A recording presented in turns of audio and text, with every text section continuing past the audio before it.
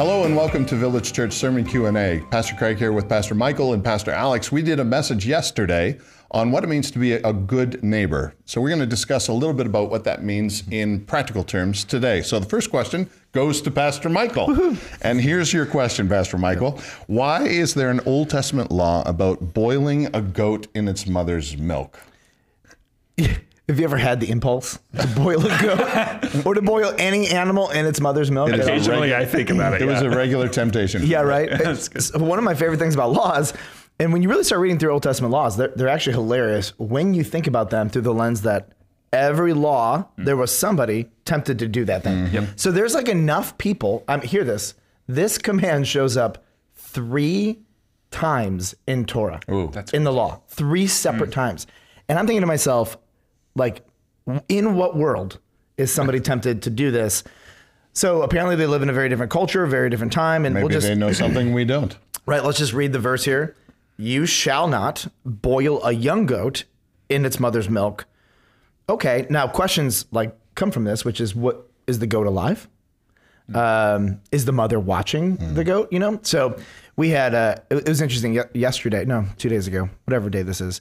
We were cleaning out my shed and you know those flower pots, they're plastic and there's like, you put little flowers in them and there's like 16 of them, they're all in rows. Well, there was one on a shelf and I'm cleaning all this out and I pick up, there's something on top of it. I pick it up and this little mother mouse goes, ooh, looks around, it goes down and I scream. And my wife, who is petrified of mice, she screams back. What was it? Is it alive? Is it big? like she's barraging with questions. And I'm just thinking like, okay, so I'm thinking, all right, so I'm trying to figure out how to get this thing in. So as I empty out the mouse, okay, there are 7 babies attached to it. Word. Right, this got real. Then I screamed again.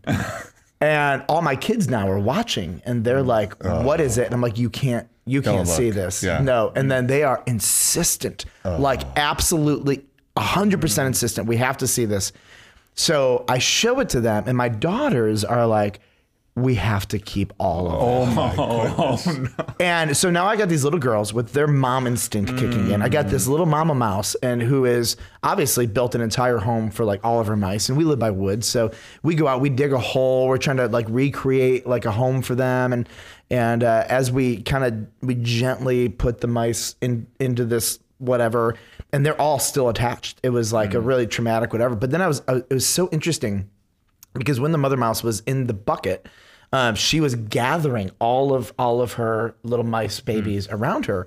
And just watching even just this animal's maternal instincts to protect her babies at all cost was really striking. And then when we put them in there, she started to run off and then half of them were attached to her and a couple of them fell off. And she is now having this tension. The reason I say this is because the maternal instinct is powerful all throughout creation. And all of my kids had this dilemma, like, what do we do with this? Like everything about what we're doing is unnatural. Like it was a violation of everybody.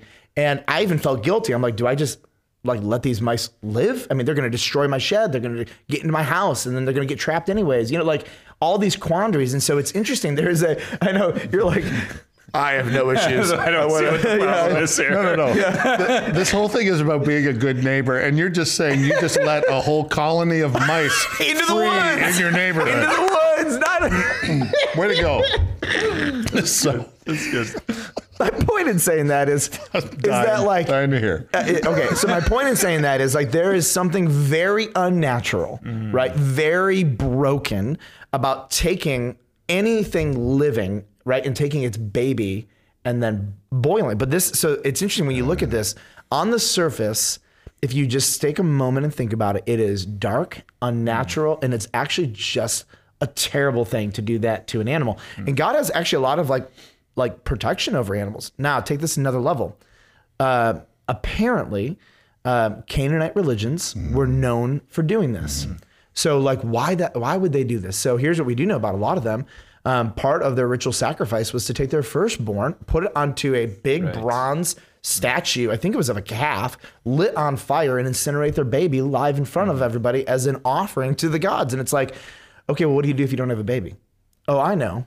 I'll take a baby goat, boil it in its mother's milk, and maybe that'll do it. You know, like the kind of demented perversion that it actually takes. So it already violates like this human instinct to have compassion on animals.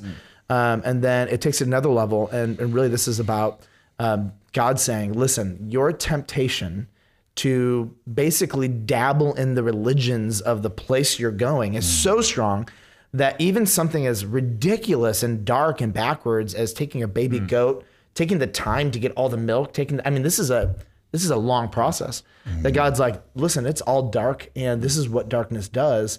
And don't dabble with that because those religions will destroy you.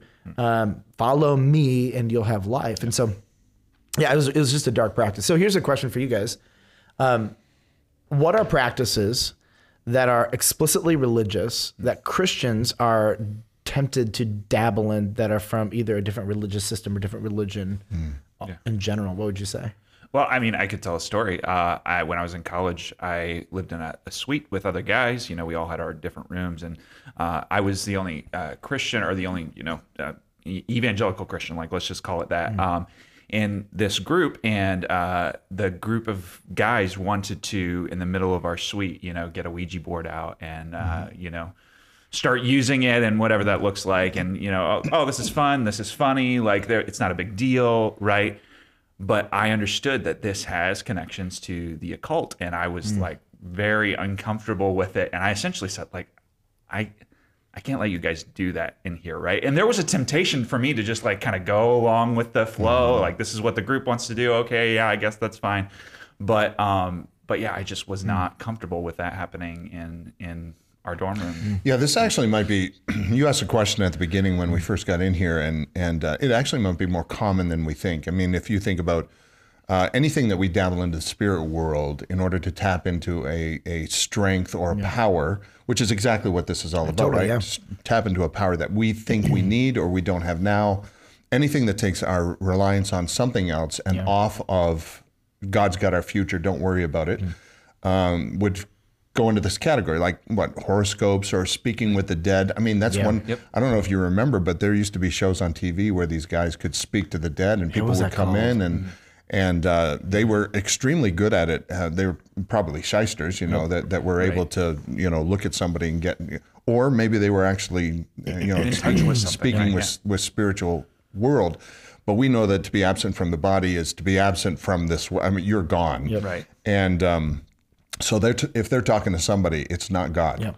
And so anytime you dabble into these kinds of things, and I think that might be why it's in there 3 times. Yeah.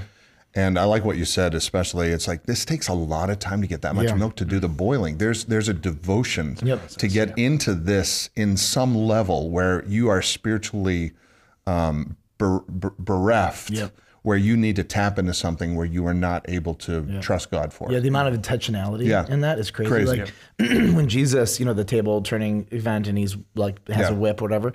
It's interesting because the text says that he didn't just show up with a whip. He went, saw it, left, made a whip, came back. And it's like that level of intentionality. I think we forget like all of these things, how much work it takes. You know? I remember I was like 9 or 10 years old, and Mike's house down the road is 6 houses down from me. And he would regularly have Ouija boards, and I would never do it because my mom was like very clear, like, don't touch that.